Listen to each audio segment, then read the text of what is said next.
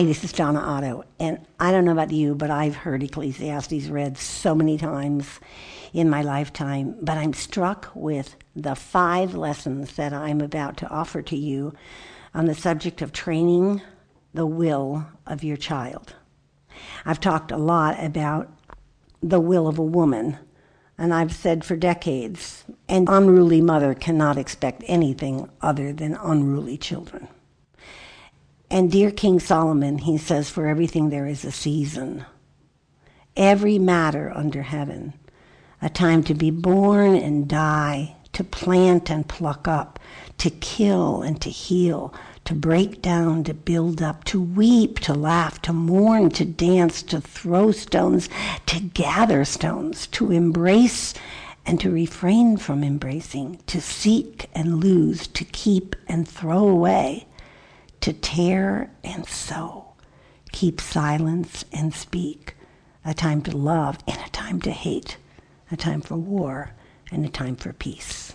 And I have been praying for you regarding these 5 lessons, that it's a time for you to listen to the Lord about the possibilities of reparenting you and then what you might change in your parenting style for your children. Well, thanks for hanging in here with me these last 5, and I think they're pretty intense topics. Remember that part of the Ministry of Modern Homemakers is a series that I did called Choices Matter.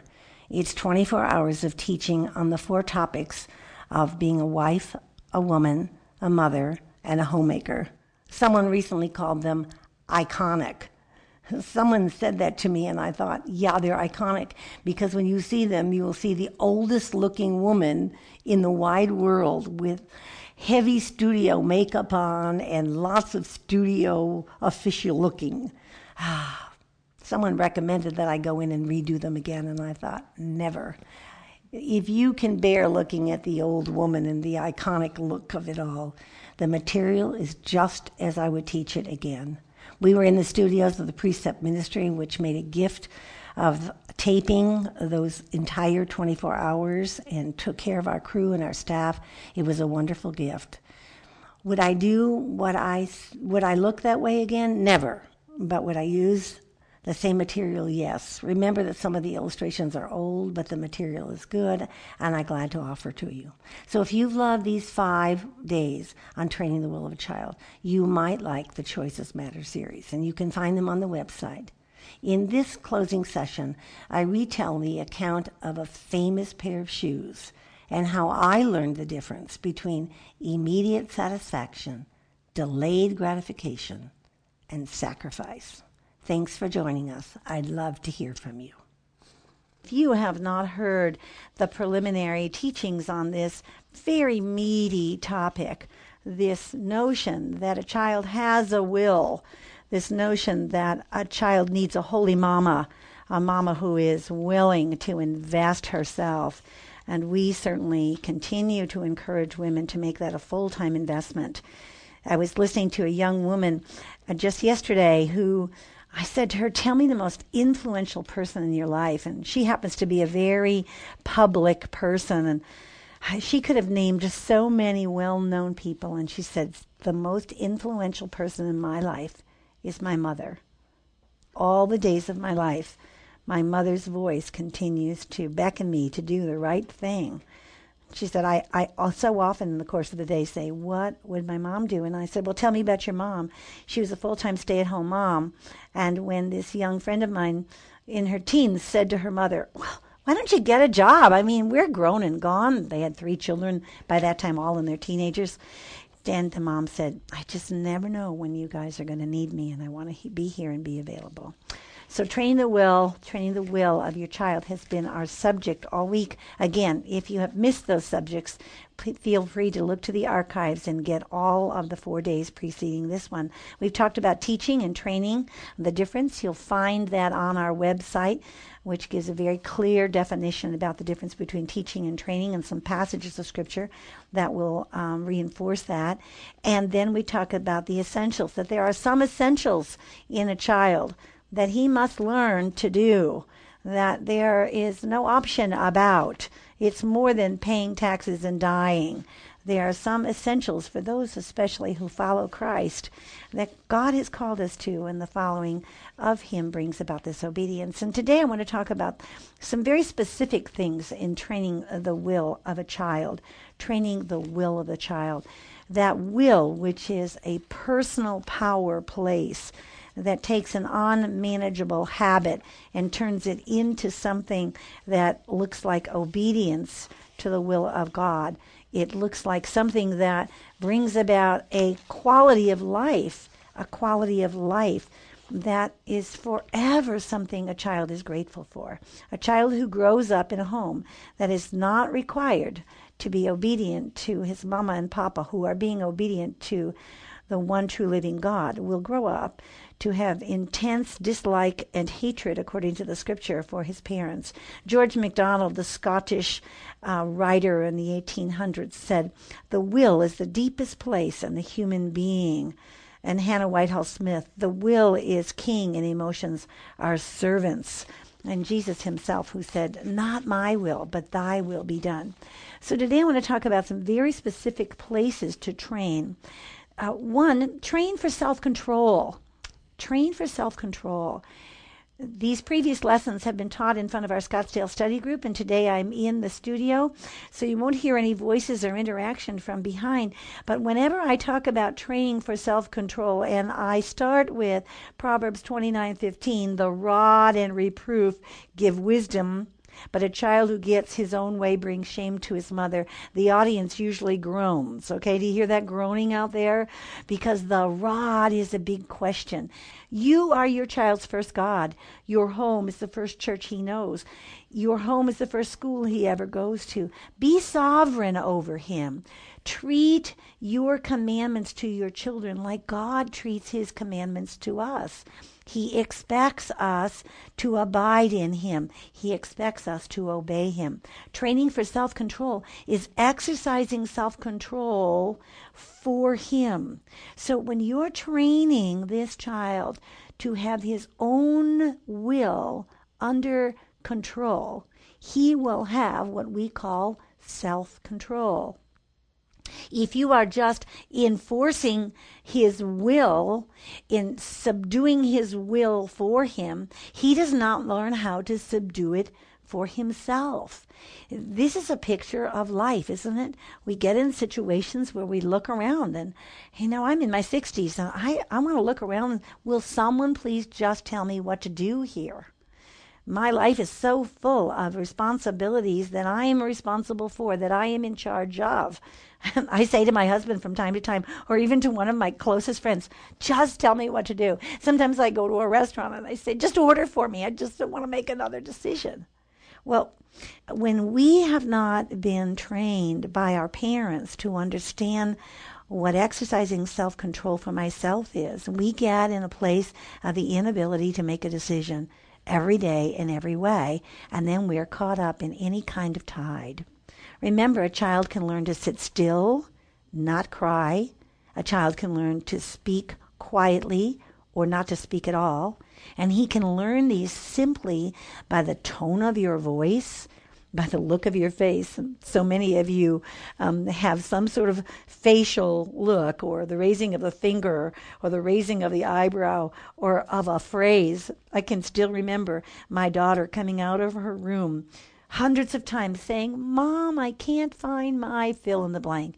And I would say to her, "If I get up and find that shirt, if I get up and find that book." And so she got to be, by the time she was an adolescent, she couldn't find it. She'd come out and she'd say, "Mom, I can't find, I know, if you get up." And then she'd go back, and it was amazing how many times she would find it for herself. I trained her with that small phrase, which meant, really, have you looked as hard and seriously? It's always easier to let someone else do it for you.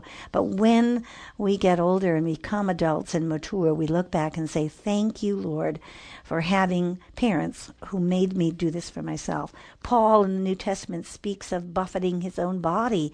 He exercised self-control. And numbers of you do marathons and triathlons and cancer walks.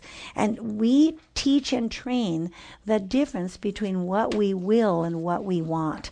So I want to encourage you to exercise the training of self-control for your children. The second thing I want to talk about is self-denial. As I said earlier, there are some musts in life. But self-denial is about understanding what it takes not to break or crush the will, but to be able to say, I don't need this. I can do without this.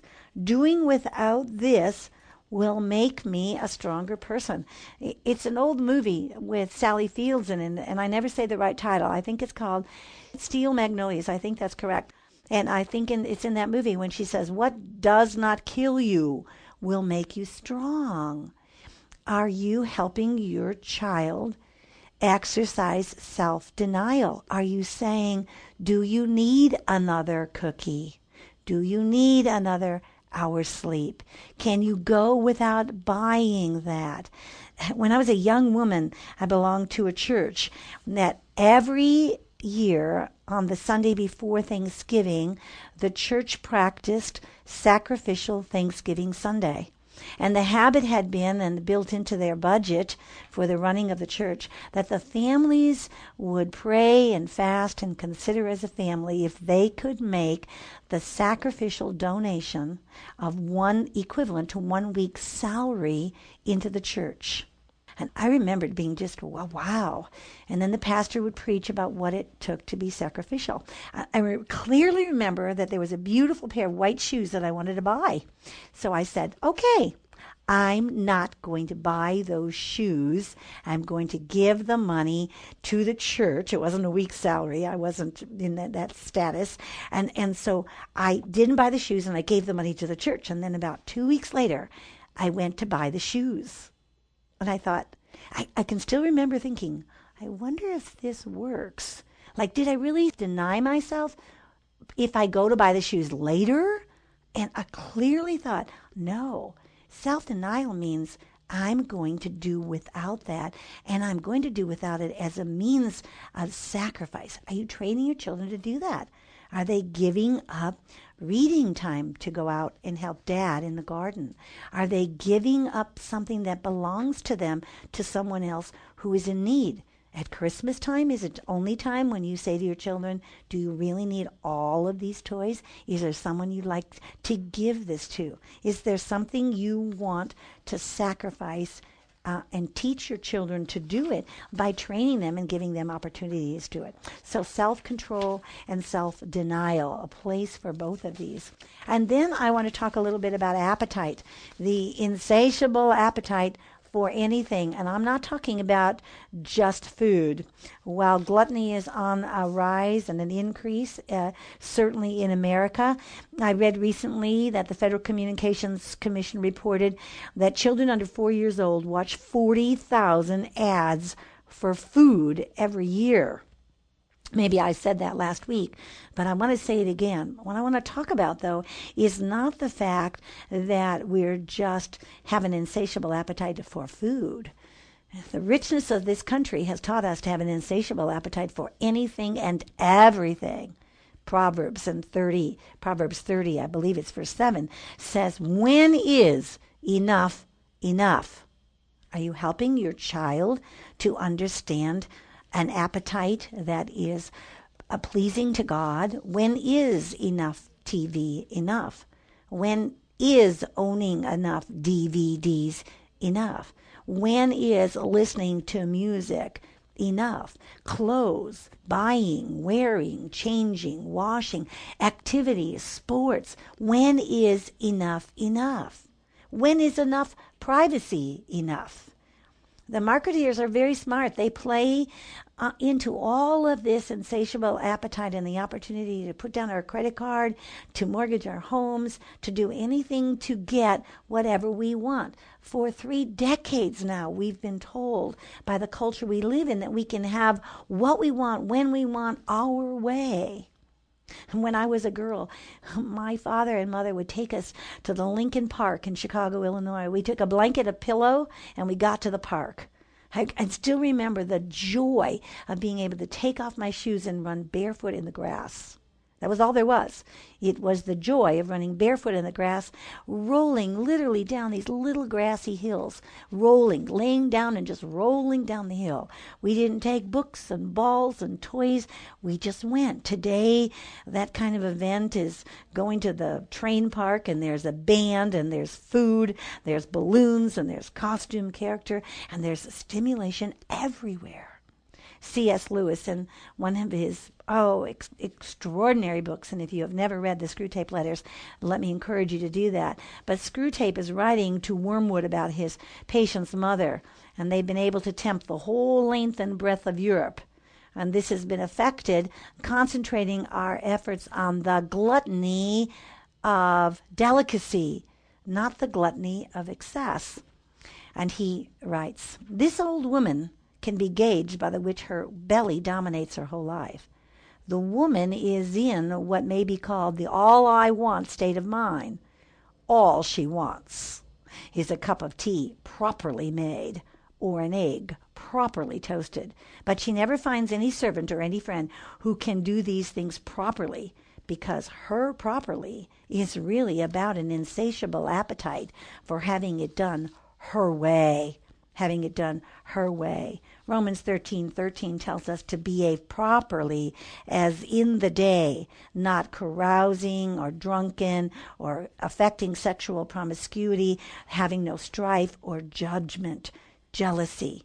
Here, this word means properly, as a follower of Jesus, as a wife, as a child, as a student, as a guest, as a citizen. This post-Christian culture tells us that with properly, we have lowered the standards on one side, and there is an absolute lack of absolutes.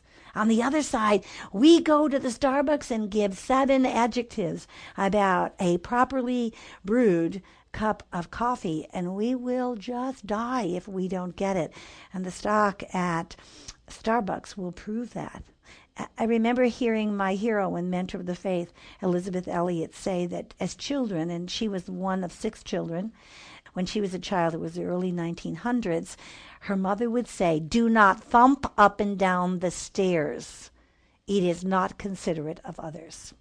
And I often think of that. Do not thump up and down the stairs. It is not considerate of others. That noise, that lack of regard for others. It's not about you. It's about regarding others more importantly. And when we are teaching our children to not have an insatiable appetite for whatever they want, whenever they want, however they can get it, we are teaching them to train their will. As a counterculture woman, we find the standards in the Word of God. The life of Jesus Christ is not the life we see on television. On television, we see that people have the freedom to express themselves. They have the freedom to say whatever they want to. If you are listening to this podcast and it is October of 2008, then you have been hearing, as I have been hearing, the freedom the media has to be unkind and ungracious and uncaring to everyone they interview. And the pundits who come back and criticize and critique and tear down, these are not the principles of Jesus Christ and the Word of God.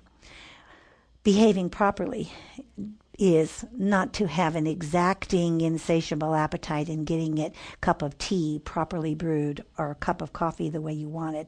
It's behaving properly as Christ meant us to behave properly. Train your child in faith.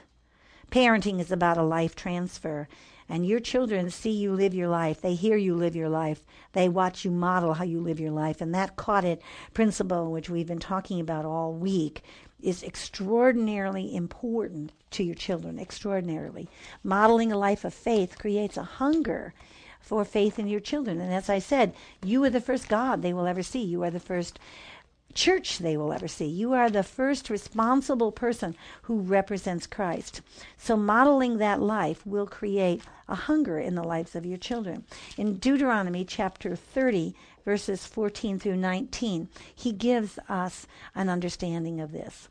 Now, not with you alone am I making this covenant, this oath, but both with those who stand here with us today in the presence of the Lord our God, and with those who are not with us here today, For you know how we lived in the land of Egypt, and how we came through the midst of the nation through which we passed. Moreover, you have seen their abominations and their idols of wood, stone, silver, and gold, which they have had with them.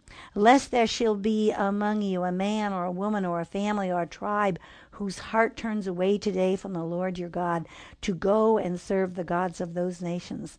Lest there shall be among you a root bearing poisonous fruit and wormwood, the same wormwood that C.S. Lewis talked about. And it shall be when he hears the words of this curse that he will boast, saying, I have peace, though I walk in the stubbornness of my heart, in order to destroy the watered land and the dry land. This is a covenant that God was making with the children of Israel. And he was saying, choose life. You've been watching the Egyptians model how they live life. That's their faith. They have idols of wood and stone and silver, and that's what they do. We don't want you to do that. We want you to choose following after Jesus Christ. We want you to choose the Lord God. So offering your children a model that will help them focus, a God that never forces us to follow him.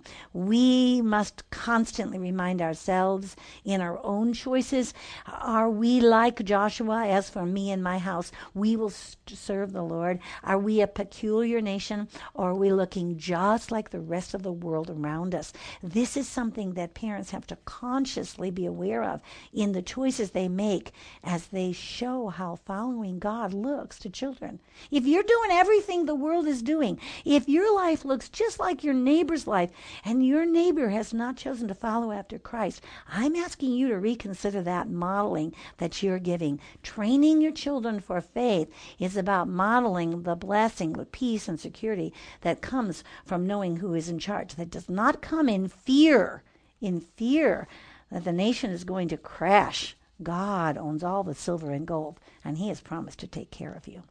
As for me and my house, we will follow God. Is that how you're choosing to live your life of faith so that your children will be trained in how their mother and father exercise faith? I remember when Nissa was a young girl, we were so dirt poor.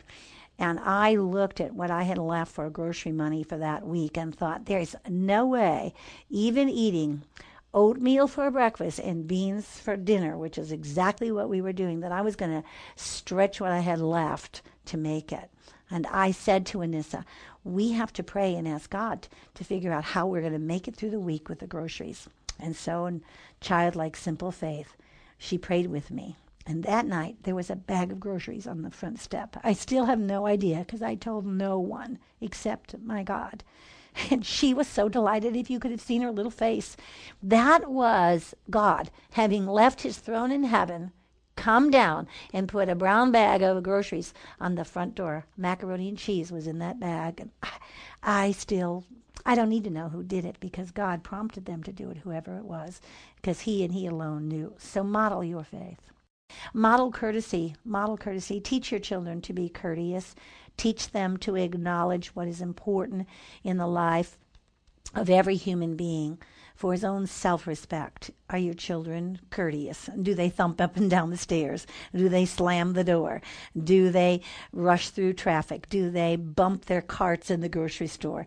Are they in such a hurry that they have no idea that anyone is around? Teach them to be courteous. Teach them to ask questions about others. It's not about them. How are you today? Do you feel well today? My little grandson is 4 years old, and he is being taught this in his home. And he says the most profound things. I know they're just my little daughter giving him the exact words to say. Nana, how do you feel today?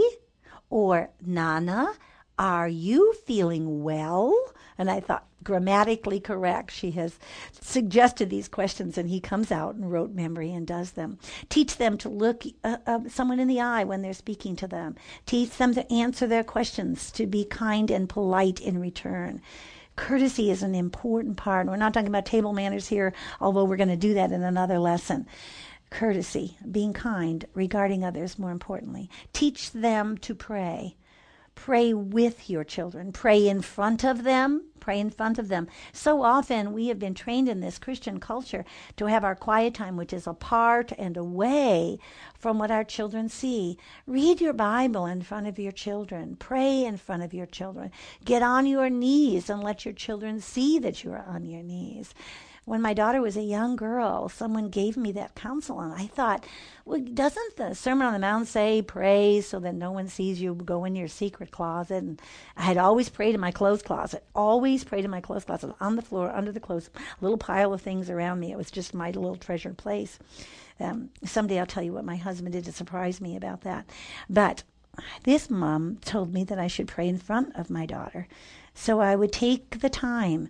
I trained her that no one was hungry or thirsty until Mama was through praying. And I would have my devotional time in this chair. I still own this chair. I've had this chair for about 30 years now. No one was hungry or thirsty until Mama was finished praying. So if Anissa came in and wanted something, and she saw me in that chair, sitting in that chair, reading in that chair, kneeling in that chair, crying in that chair, she would not interrupt me. So train the will of your child by modeling prayer in front of them. Pray for them. Pray about them. Ask them to pray. Listen to their prayers. If you want to know someone, pray with them. Pray with an honest, authentic woman or man or child who is really trying to figure it out with God, and you will learn more about them than you could learn about them in hours of conversation. Train your children for prayer. Train your children to understand the power of prayer. Well, I guess I'd end this time with a few questions for you. Do you respect your children's feelings? Do you respect their individuality? Do you like one of your children more than the other because they're most like you? Do you like your children's ideas and opinions? Do you like the fact that your children are learning and growing to be able to think and solve problems for themselves? Some of that is nothing more than the Holy Mama letting go. Letting go. It is hard to let go to a child who can solve their own problem, because you're not as needed as you used to be.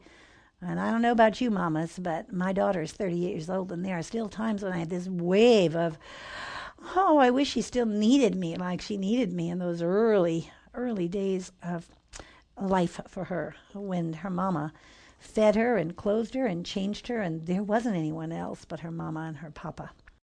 A holy mama gives instruction, direction, and establishes rules. A holy mother gives instruction, gives direction, and establishes rules. Now remember, children have their own rules. Children have their own rules. So mama's rules must be definable, reasonable, enforceable, and they must have some consequence. They must have some consequence. You've heard this before, but children have rules. If I like it, it's mine. If it's in my hand, it's mine. If I can take it from you, it's mine. If I'd had a little while ago, it's mine. If it's mine, it must never appear to be yours in any way, which means I'm not going to share it with you. And if I'm doing or building something, all the pieces are mine. If it looks like mine, it's mine. Boy, mamas, as I read that, I think to myself, do I see myself in a little of that? It looks like mine. It's my private time, and don't interrupt it. Are some of these childlike rules still a part of your adult life? Oh, I ask you to define that for yourself. But when Mama makes rules, gives instruction and direction, her rules must be definable, simple, clear, understandable. You must speak to them in an eye-to-eye way. They must be reasonable. Do not expect your child to be capable of accomplishing something that he is too young to accomplish. Let him be a child for as long as he needs to be a child. But understand clearly, what can a 2-year-old do? Can a 2-year-old sweep the floor? Not well, but he can learn how to do it. Can he empty the trash cans? Can a 4-year-old do? Can a 6-year-old do? And in my book, Loving Life as an At-Home Mom, there's a list of things in there that will help you have some guideposts, some guideline about what's reasonable. It must be enforceable. So they must have a time limit on it. And you've got to be consistent with that.